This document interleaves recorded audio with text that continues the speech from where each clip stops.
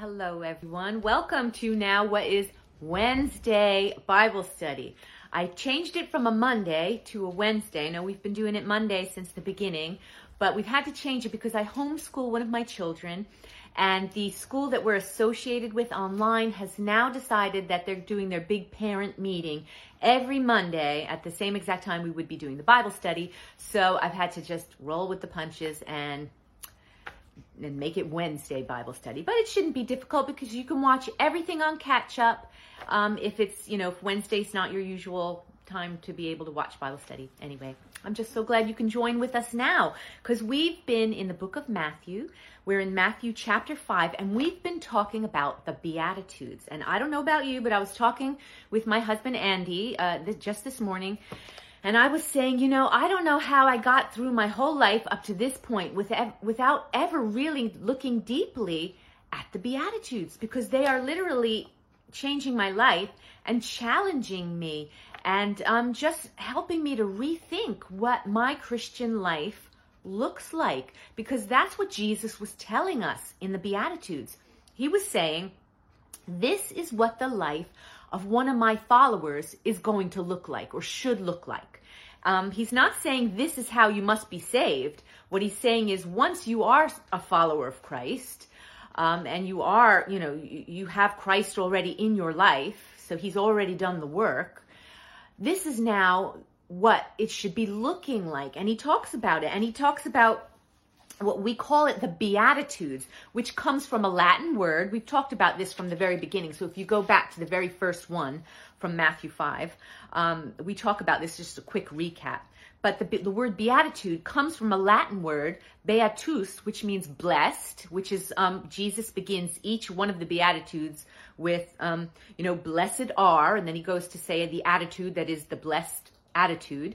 And also what my husband and I talked about today as we were just discussing this sermon of Jesus was that Jesus was telling his followers how to live a blessed life, how to live, because the word blessed means happy in Hebrew. And it also comes with this idea in the Hebrew and in the Greek of just living a larger life, being enlarged, having bigger thinking, the thinking of God, taking our small thinking and letting the thoughts of God come into our mind and into our spirit, which we then live an enlarged life. So a blessed, enlarged life. And Jesus is telling us how to have that kind of life. Who doesn't want to be happy? Who doesn't want to be happy? I don't know anyone, if you'd say, do you want to be happy or sad your whole life?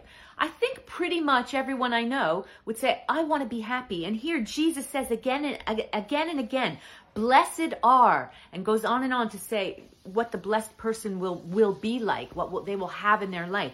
And he's telling us how to have a life that's filled with happiness that's from him. Okay.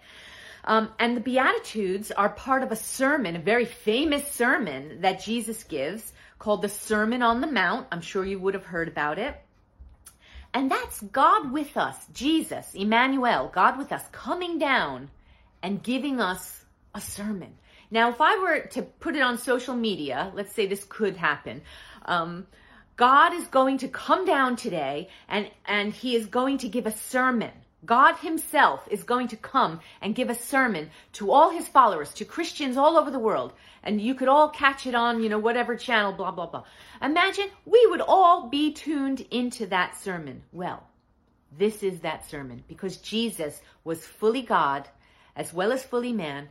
And he came down in the flesh and he gave us a sermon. And what a sermon. It is the sermon of sermons, And as I look at it more and more, I see the genius of it, the beauty of it. And I think, why have I not looked at this as deeply as I am now in the past? What have I been waiting for? I don't know, but we're doing it now. So better late than never. Okay. So quick recap. He begins each beatitude with blessed are, right? And then he goes on to tell them, his followers who followed him up the side of the mountain there to hear his sermon. And he's telling us too, because he knew this would be recorded for eternity in the scriptures for us to see, his followers in the future, us. And he's talking about the benefit or the blessing of being someone who is his follower and who lives with this particular attitude, with the different attitudes that he talked about, poor in spirit, those who mourn, all the different ones. And notice this, that the blessings that come from the life that he's saying that we should exemplify are not for one day in the sweet by and by, like in eternity. Yeah, when I leave this world. They're not. But they're blessings that are for here and now in this life. Beautiful. Okay, so today we are looking at Matthew chapter 5 and verse 8. And it is this: Blessed are the pure in heart, for they shall see God. Oh, wow. Okay. So what did Jesus mean when he said pure of heart? What did that mean? What did he mean by that? And I think just hearing it cold, like if a Christian, especially a new Christian or someone who doesn't know the word very well, they would hear this, right? Blessed are the pure in heart, for they shall see God. They would say, maybe even get a niggly feeling, maybe not say it out loud, but think it inside that, well, that's not me. I'm not pure of heart, And they would exclude themselves because, I had a bad thought this morning, or, I kicked the cat, or, the different things. I said something while I was driving, I got angry, and I said something to the other drivers, and, and they will just say, no, that's not me. I'm not that one. I'm not the pure in heart, But listen to this. When we first get saved, when we give our heart to the Lord and say, I need Jesus and I want my sins forgiven, I want to live a life for Christ, right? That we get a brand new, clean heart when we come to Christ. Brand new when we ask forgiveness. 1 John 1:9 says this: If we confess our sins, he is faithful and just to forgive us our sins and to cleanse us from all unrighteousness. He's the one who cleans our heart and makes us pure and fresh and clean. Also from the Old Testament, Ezekiel 36:26. And this was a prophecy of what would happen, of what God's desire was. He wanted the people to not do what he was asking them to do out of duty, but it was always because he wanted it to be from their heart, from a heart of love. But it was never that way, was it, for the people? Very few followed God because of love from the heart. It was always down to, duty, and this is how we do it, and we follow these rules, and sometimes they didn't even know why anymore they followed the rules. They just, well, this is the way we do it, There was no heart in it. But Ezekiel 36:26 was God's desire, and this is what he wanted, and this is what we have now. And I will give you a new heart. I'll give you a brand new heart, and a new spirit I will put within you. And I will remove that heart of stone from your flesh and give you a heart of flesh. He takes that old stony heart out, and he doesn't just try to repair that old one or, put some emollient in it and give it a good, rub. He just takes that old stone out, and inside he puts a soft, beautiful, new heart. And that's what happens at salvation to us. Okay. And when I was looking online and in different places for what does purity of heart mean? What do other people say, other theologians and people of God? And I heard one man speak about it in very simplistic terms. This isn't going to be my only definition, but I liked the simplicity of this. He said this, basically you have a follower of Jesus, a Christian, and they want to do right.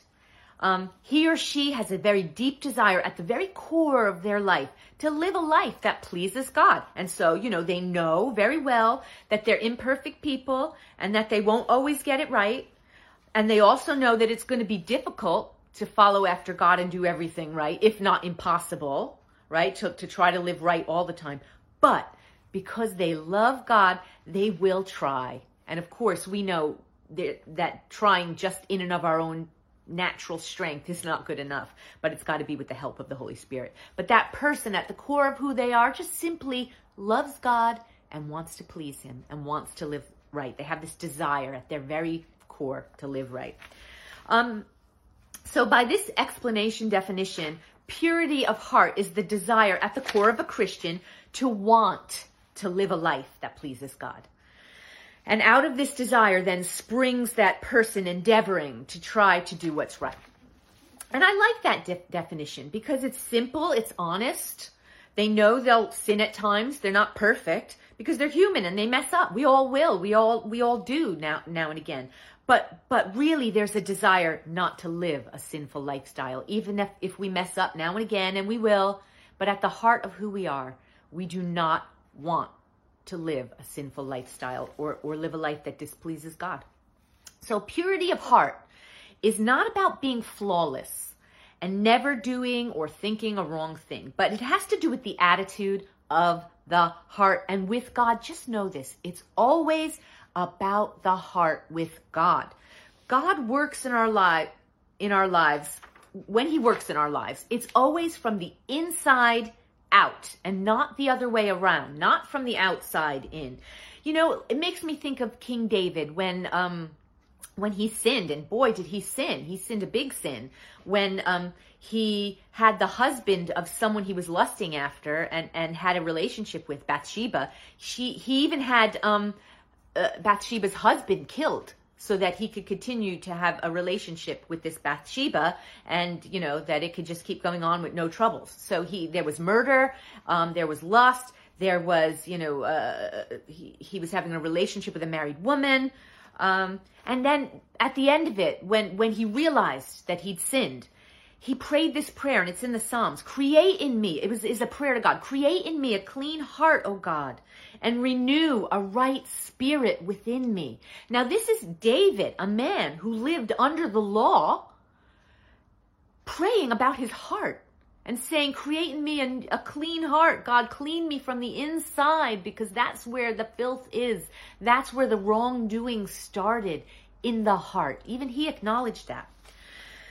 You know, and there are different types of Christians. You know, there are some Christians who would say, who live this sort of way, that say, how much can I get away with as a follower of Christ? You know, how far away from God can I be and still be a Christian? You know, and for this person, it's more about how much they can please themselves, but still live as a Christian. So it's, in effect, how far away from God can I get, but still technically say I'm a Christian, okay? But then there's this other attitude of people who are Christ followers that say, how close can I walk with the Lord? Not how far away, not how far can I be from him, or how much can I get away with, but actually how close can I walk with God? Can I get closer? Can I know him more? There's this, it's almost this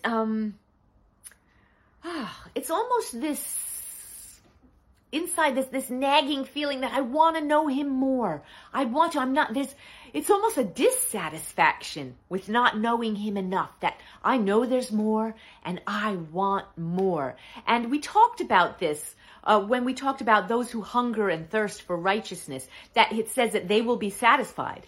And you do, but then it's this ongoing, I want more because I've tasted and I've seen that the Lord is good and I desire more. So it's this dissatisfaction, but God is faithful and he immediately satisfies you. So it's like this ongoing, I want more. I'll give you more, he says. He gives you more, but then you want more, you know, because he's just so good. And on this side of eternity, it's like, you know, it's like what the scripture says. We see him, we can have intimacy with him, but it's like through a glass that's a bit darkened. So we can see God, but it's like through a darkened glass.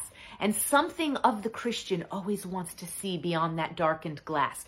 We want more of him. We want to get closer. How close can I get to you, God, in this life? Even with this flesh on us, how close can I get to you, God? It's like that other prayer of David, or that other Psalm of David, where he said, better is one day in your house, O God, than 1,000 elsewhere. You know, it's that, oh God, I want to know you more. Okay, I think Poppy's going to have a little bark here. No, she's not. Okay, good girl. Somebody came in through the door. Oh, there you go. Sorry. Would it even be one of these Bible studies if Poppy didn't interject just a little? Okay, here we go. Blessed are the pure in heart. Okay, the heart. The Bible speaks so much about the heart. So it's important that we define what the Bible means by the heart. No, it's not. It's funny because today, as I know we have this month in February. It's Valentine's Day, isn't it? And it's all about the heart, that little weird shape that doesn't even look like an actual blood pump. But, why do we call it the heart? And why is, when we talk about Valentine's Day, is it all about the heart? Because with Valentine's Day, it's all about love and I love you. And where does that love come from? It comes from our heart, right? Well, what does the Bible mean by heart?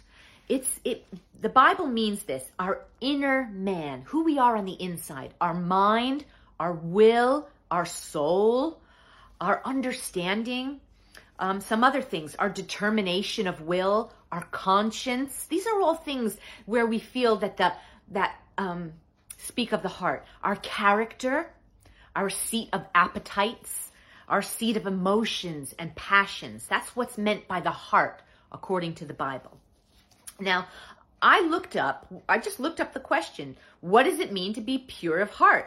And I found this beautiful online article by a source called Got Questions, and it gave me this information. And it says the Greek word for pure in the Bible, especially Matthew 5:8, that word pure, is katharos, all right? And it means to be clean, blameless, unstained from guilt. Now, interestingly, this word can refer specifically to that which is purified by fire or pruning, okay? So fire, we all know what fire is, right? And pruning, maybe you don't know what pruning is. Pruning is like when a gardener goes out into their garden and they take their pruning shears, which are like very strong scissors, and they go up to a tree or a bush and they look over the bush and they see which part of the bush is not looking alive, and they cut away any bits that look dead or that are not producing greenery and fruit. And they cut away, they cut all the dead off, because what they want from that tree or that bush is they want it to thrive and to live and to produce fruit and to grow beautiful and lush and green. And the only way to do that is to cut away the dead bits. So that's what pruning is. Now let's speak about the fire bit, okay? Now in Matthew chapter 3, verse 11, I believe it is, or thereabouts, it says, I baptize you with water for repentance. This is John the Baptist talking. But he who is coming after me is mightier than I. And who is he speaking of? He's speaking of the Messiah, of Jesus, whose sandals I am not worthy to carry. He will baptize you with the Holy Spirit and fire. Okay? So John the Baptist was talking about this, of what Jesus wanted to do.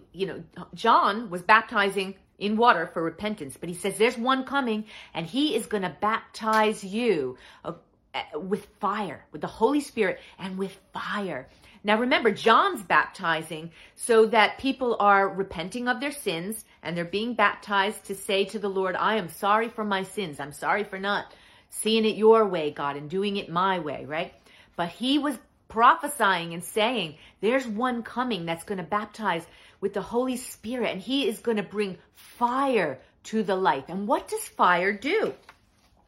Well, let's look at Proverbs 25, 4-5. This is what was going to happen when that Holy Spirit and fire was going to come on. But I'm looking at the Proverbs to show you this. Okay, Proverbs 25, 4-5. Take away the dross from the silver. Now, what is the dross?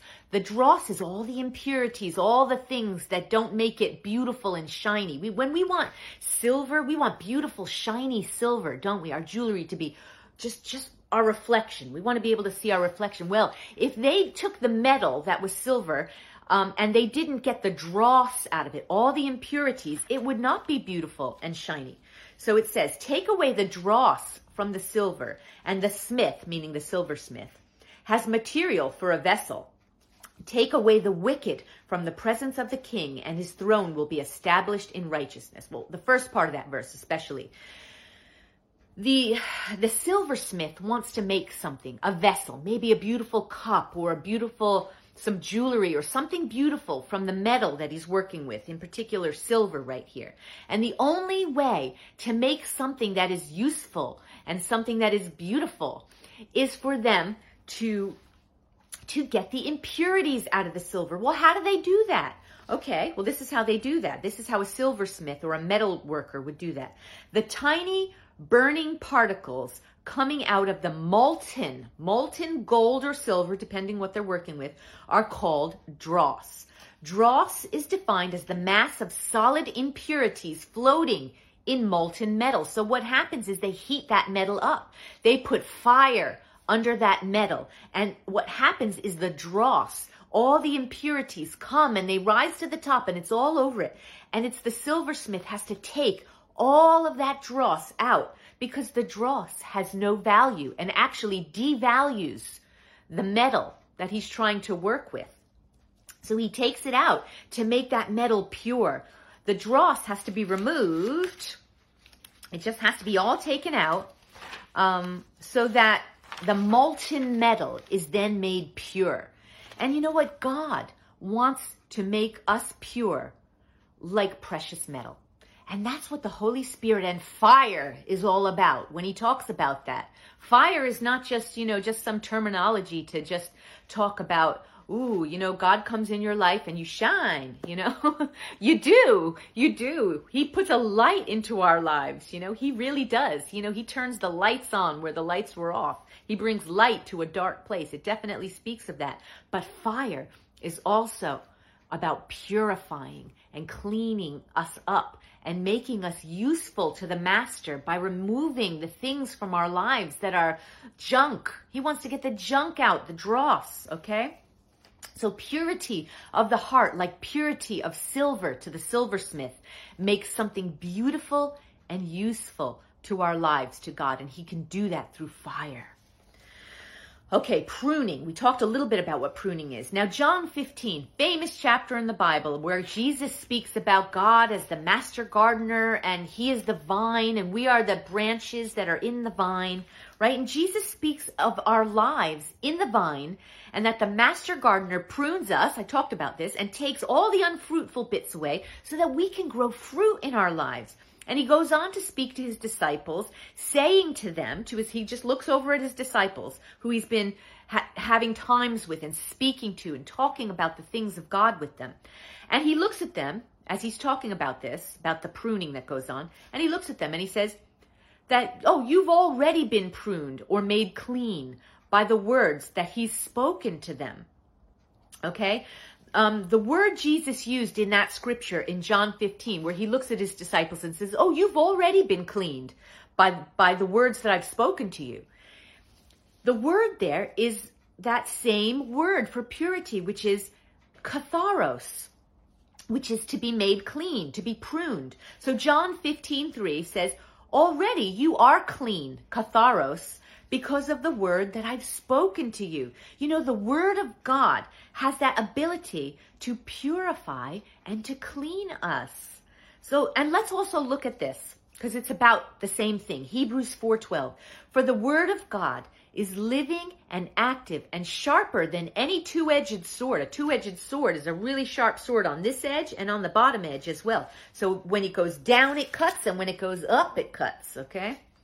And it pierces, the word of God, to the division of soul and spirit, of joints and marrow, and discerning the thoughts and intentions of the heart. Okay, the word of God, as we hear the word of God, as we allow the word of God, whether we're hearing preaching or whether we're in a Bible study or whether we're reading it for ourselves, and we're reading these words of God and we're letting the words that we're reading affect our lives and change us. And even the things that hit us and go, whoa, I don't know. Wow, that's heavy. I have to think about that a bit.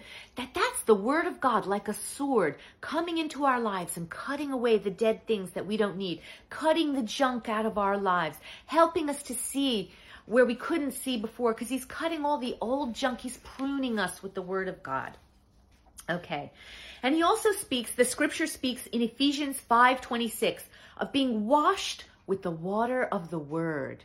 Okay? Again, that same word, washed, there is the word katharizo, but it's from the same word as katharos. Katharos and katharizo, they're from the same root word, which speaks of purity. So we are made pure by with the water of the word, when we're washed in the word. And Jesus was actually, not Jesus, in Ephesians, this letter was a letter, and it's speaking about how Jesus is going to present his bride, the bride of Christ, to the Father as a purified, beautiful bride, washed with the water of the word, okay? And that's who we are. We are the bride of Christ. And every time we're in the word and allowing the word to wash over our lives as we hear it, as we read it, we are being purified. The dross of our thinking, the dross of our attitudes and actions of the heart are rising to the top. You know, he sets that little fire beneath us. And it's like we're like molten silver and gold, and he's taken all the impurities out as we're allowing the water of the word to wash us, to purify us. Okay, so those who are truly pure then are those who've been declared innocent because of the work of Jesus, the work that he's done. He's taken out that old heart. He's put a beautiful, clean, brand new, soft heart in us. And we're being sanctified by his refining fire and his pruning, which is an ongoing thing in our life. As long as we're alive, we're going to continue to have things in our lives rise to the top that aren't good thinking. I do it all the time, okay? I do it all the time. You do it all the time. We're human. We live in a human body. This body with all of its passions and desires, and they're not always good. And we are being constantly impacted and bombarded by culture, by our culture, which is not a godly culture at all. Every single day, the images we see, the things we hear, and it's not things we can even help. We're driving along, we see a billboard, and there's half-naked people on that billboard. We are, just watching television, and just an innocent show, and all of a sudden, someone in this show is just, all the filthy language that's coming out. All of a sudden, you thought, normally this show's so great. All of a sudden, you're like, whoa, what's happening? But, constantly, it's the word of God that we implant within us as we study it, as we read it, as we see it, as in every way that we say, you know what? I need to get that show out of my life. It's not good anymore. I need to shut that off. Or you know what? There's things we can help and things we can't help. And the things that we can't help and that we're bombarded with every day, thank the Lord for the word of God that we can put before our eyes every day, and we are washed with the word. Washed, made pure with the word of God. That's an ongoing thing in our lives, that we're constantly being washed. Thank you, Jesus. Okay? Okay. So our purity, right, is not based on what we have done, but on what Jesus has done and what he continues to do in us as we come under his pruning and under the fire that he provides, that fire and that Holy Spirit fire that he provides for us. We often think of pruning as painful, a terrible time in our lives. We also think of fire, ouch, But, there's a point to pruning and to fire. In particular, the pruning. When the dead branches are cut away from our life, let's say friends that do us no good, and we either have to drop them out of our lives, or they just naturally drop out of our lives, or doors don't seem to be opening for us, or they're closing up in our lives, and we think, what's that about? Opportunities closing up. Maybe they weren't the opportunities God wanted. Maybe they were not healthy for us. We're confronted with parts of ourselves that we know we need to submit to God. Like I said, that every day we're confronted with things that we're bombarded with, and we don't know that these things get into us. They get into our heart. And that word of God comes to us. It challenges us. It refines us. It cleans the junk out of our lives. But ultimately, even though pruning and fire, we think of those as painful things, and maybe at the time when things are cut out of our lives, maybe it is a little painful. But ultimately, the point is that it will cause fruitfulness in our lives. So there's a point to the pruning. Okay. Okay. More definitions of purity of heart according to the Blue Letter Bible. I really like this. In the ancient Greek, the phrase pure of heart has this idea of straightness, almost like a straight road, honesty, and clarity. There can be two ideas connected to this, okay? One is of inner moral purity as opposed to the image of purity or ceremonial purity. It's like what I said before. God works from the inside out and not the other way around. So the first idea here is of inner purity. It's not just looking clean on the outside, but it's God doing a work in our heart, and we're clean from the inside. So it's not just about the image of purity, all right? Also, remember when Jesus was telling religious people off, and he called them something, and he said, you are whitewashed tombs. Means you look all clean on the outside, but you're full of dead men's bones, you know? Something about the inside is not right. And that's the part where God looks at, okay? Something's not right inside the heart. You look all clean on the outside, but you're not on the inside. That the second idea of purity of heart is of a single, undivided heart. Those who are utterly and sincerely, utterly sincere, sorry about that, and not divided in their devotion and their commitment to God. So an undivided heart in their devotion and commitment to God. Okay, there, I said it in one piece without stuttering. Okay, so like as in the scripture about the dross, I talked about being removed from the silver. All the impurities were removed, leaving only that pure metal. In that sense, purity means unmixed, unalloyed, unadulterated, and it's applied to the heart. The idea that of a pure motive, of single-mindedness, undivided devotion, spiritual integrity, and this that which is true righteousness. Okay, it's not that I'm just clean on the outside. I'm going to make sure I do right so everyone thinks I'm right. But it's actual true righteousness which comes from the inside out. Okay, this idea of single-minded, undivided devotion to God. Let's discuss a little more the importance of the heart in Scripture, okay?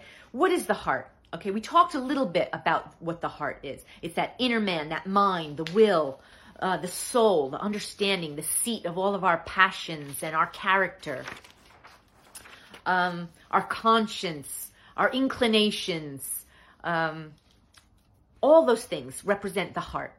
And the Scripture actually speaks of how important the heart is, okay? It's so important. Let's just look at a few scriptures, okay? First of all, the heart, before we know Jesus, before salvation, it says this in Jeremiah 17, 9 through 10. The heart is deceitful above all things and desperately sick. Who could understand it? You know, that's what our heart is before we give it to Christ and before he gives us that new soft heart. Proverbs 4:23. Keep your heart with all vigilance, for from it flow the springs of life. Okay? I love this idea of your heart as being the wellspring of every other part of your life. It's almost like it's the head office for every other thing in your whole life. And it springs from where your heart is. And that's why it says to keep your heart with all vigilance. Watch your heart. Watch what's going on in your heart. Luke 6:45.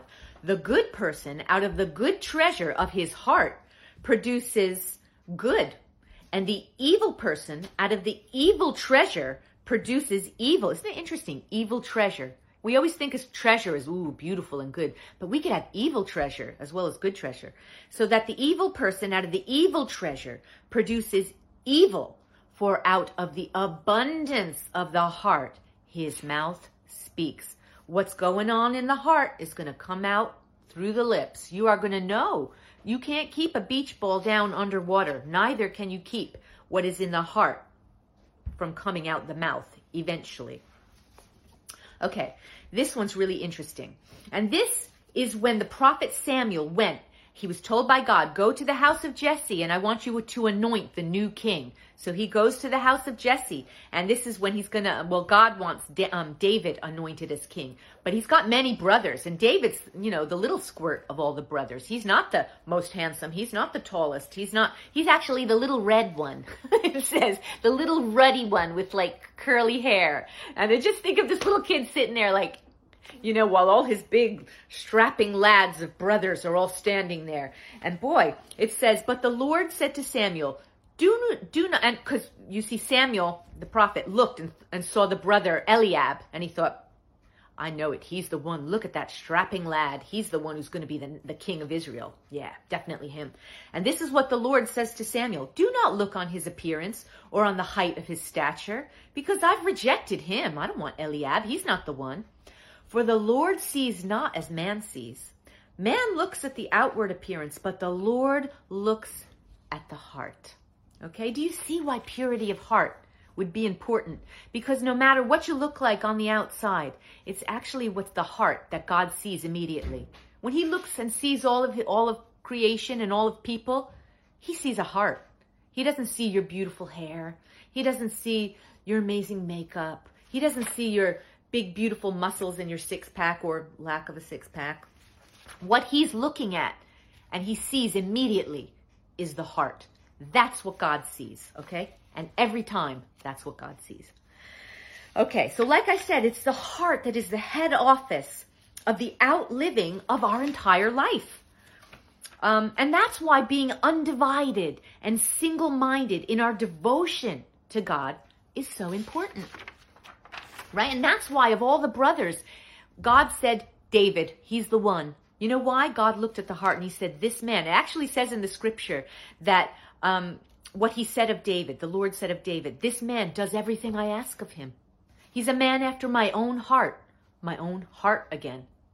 Why? Because God was always looking at the heart. Okay. And when I think of that, it makes me straight away think of this other Psalm, Psalm 24, verses 3 through 6.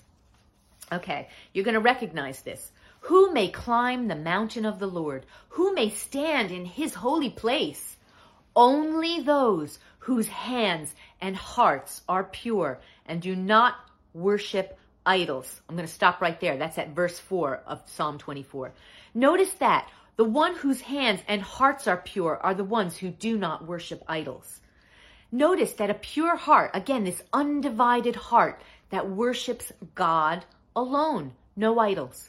God alone. You know, and I know we often think idols, in the Old Testament, yeah, they used to take gold, melt it down, make little animals and worship. Yeah, people did that then. But nowadays, you know, we still have idols in this life. We could make our car an idol. We can make our phone an idol. We can make our social media. We can make our family an idol. We can make our money an idol. It's endless, the things that you could put on the throne of our lives and push God off. The things that we think are more important, the things that we love the most, the things that we cherish the most, and we think are the most important things in our lives.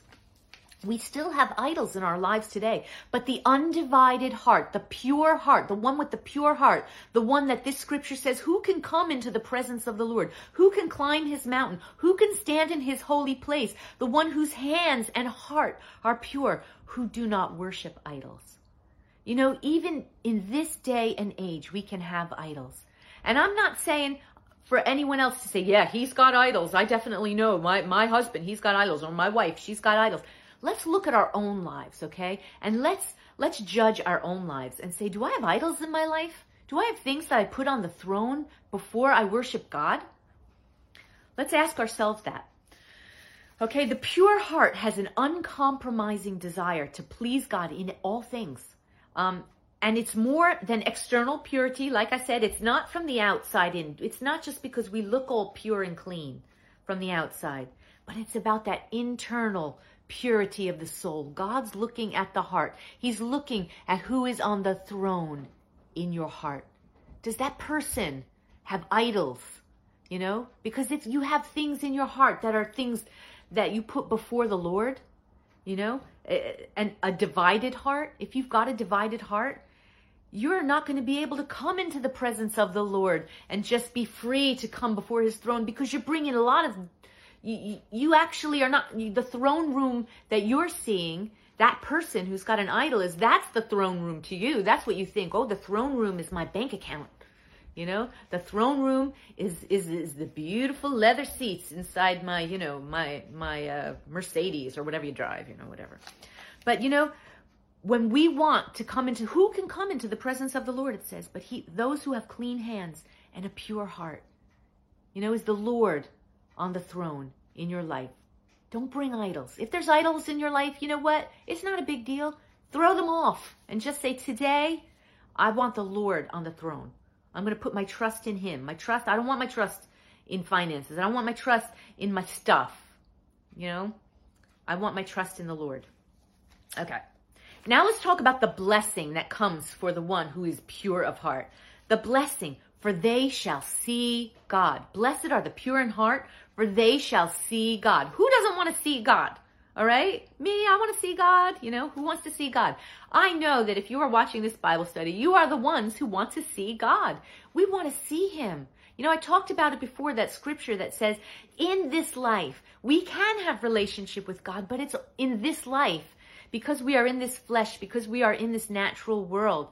It is like seeing him, but through a glass, darkly. He's there, but, you know, that's the way it is in this world. And when we're freed from this world and we go to be with him in eternity, that dark glass is done away with. And we'll see him face to face. Okay? But the blessing is, for they shall see God. I'm going to read again that Psalm 24 that I just read about. Who can climb the mountain of the Lord except those with clean hands and a pure heart? Let me go now to verses 5 and 6. Okay. This is for those who have the clean hands and the pure heart. This is what the blessing is. And we see it in Psalm 24. They will receive the Lord's blessing and have a right relationship with God, their Savior. Such people may seek you and worship in your presence, O God of Jacob. That's the blessing. Just like Jesus is saying in the Beatitudes, blessed are the pure in heart, the ones without the idols, the one who has an undivided devotion to God, that they will see God. Just as in that same way, Psalm 24 says that those who have the pure heart, they will receive the Lord's blessing and have a right relationship with God, their Savior. The one who is pure in heart, who has this undivided heart and devotion to God, gets the blessing of deep intimacy with him in this life. Not in the life to come, you know, in eternity. One day, yes, I'll see him. One day I'll be there. I'm going to skip through fields of daisies with Jesus. Yes, you will do that in eternity. But let me tell you, you get the blessing of being in an intimate love relationship with him now in this life, for the pure in heart. When you have that undivided devotion for him, with no idols in your life, no idols on that throne, only Jesus. Okay, I'm going to read this beautiful quote that I got from the Blue Letter Bible by a theologian whose surname is Poole. And it's this. This is what this man said of this scripture. For though no mortal eye can see and comprehend the essence of God, yet these men, meaning Christians, shall by an eye of faith see and enjoy God in this life, though in a glass more darkly, and in the life to come, face to face. That's the blessing, guys, that in this life, we get to have an intimate relationship. We do not have to wait till we step out of our bodies one day to be in a relationship with God. You can have that now. And eternity will just be an extension of that. And yes, amazing in ways that eyes have not seen, nor have ears heard, it says in the scripture.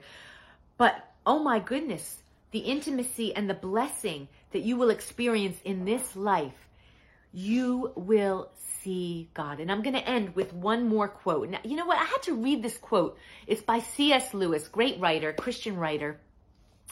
And I had to read it a few times before I got the goodness out of it. And I read it, and then I read it again. And then, woof, it really came upon me. But C.S. Lewis says this: "It is safe to tell the pure in heart that they shall see God, for only the pure in heart want to." Think about that, you know? Like I talked about those two kinds of Christians, the one who says, how far away from God can I get? What can I get away with? How could I get as far away from God, doing what I want, my life really close to living like the world, but really, technically, I'm still a Christian. And then the other life that says, how close can I walk with God in this life? How close could I get to him, you know, with this flesh on? How could, you know, what depths can I get in this life to know God? You know, let's read that quote again. "It is safe to tell the pure in heart that they shall see God, for only the pure in heart want to. To the pure in heart, the blessing of, and they shall see God, it just is the prize. It is the prize, you know? And really, that is the prize, you know? It says, you know, it makes me think of in the Old Testament, I'm ending it right here, that all the tribes of Israel got a cut of the land, of the Holy Land. It said this part's going to go to this tribe, you know, the 12 tribes, and this part's going to go to this tribe, and this one gets this bit of the land and that bit. But it was the Levites. The Levites, he said, you know what? I'm the inheritance of the Levites, the priests. And you know what we are in today's, in today, what the scripture calls us? The scripture calls us the priests of God. It says we are the priests now. All of his followers, we are his priests, it says. The priests of the new covenant.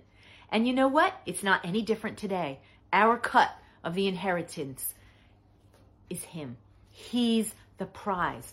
To be in an intimate relationship with him. And I'll tell you right now that those who seek God and have been in relationship with him and have had experience of him, because it says, taste and see that the Lord is good, have tasted and have seen as we've pressed into God, people who really, and I'll tell you right now, he is sweet. He is sweet and he's worth knowing. And as you get to know him, you want to know him more. And he's the prize, guys. He is. That relationship with God is the prize. To see God. And that is what relationship is. That's what the prize is for us. To be in intimacy with him. To see God in this life. Well, enjoy your week. And I will see you next week. God bless.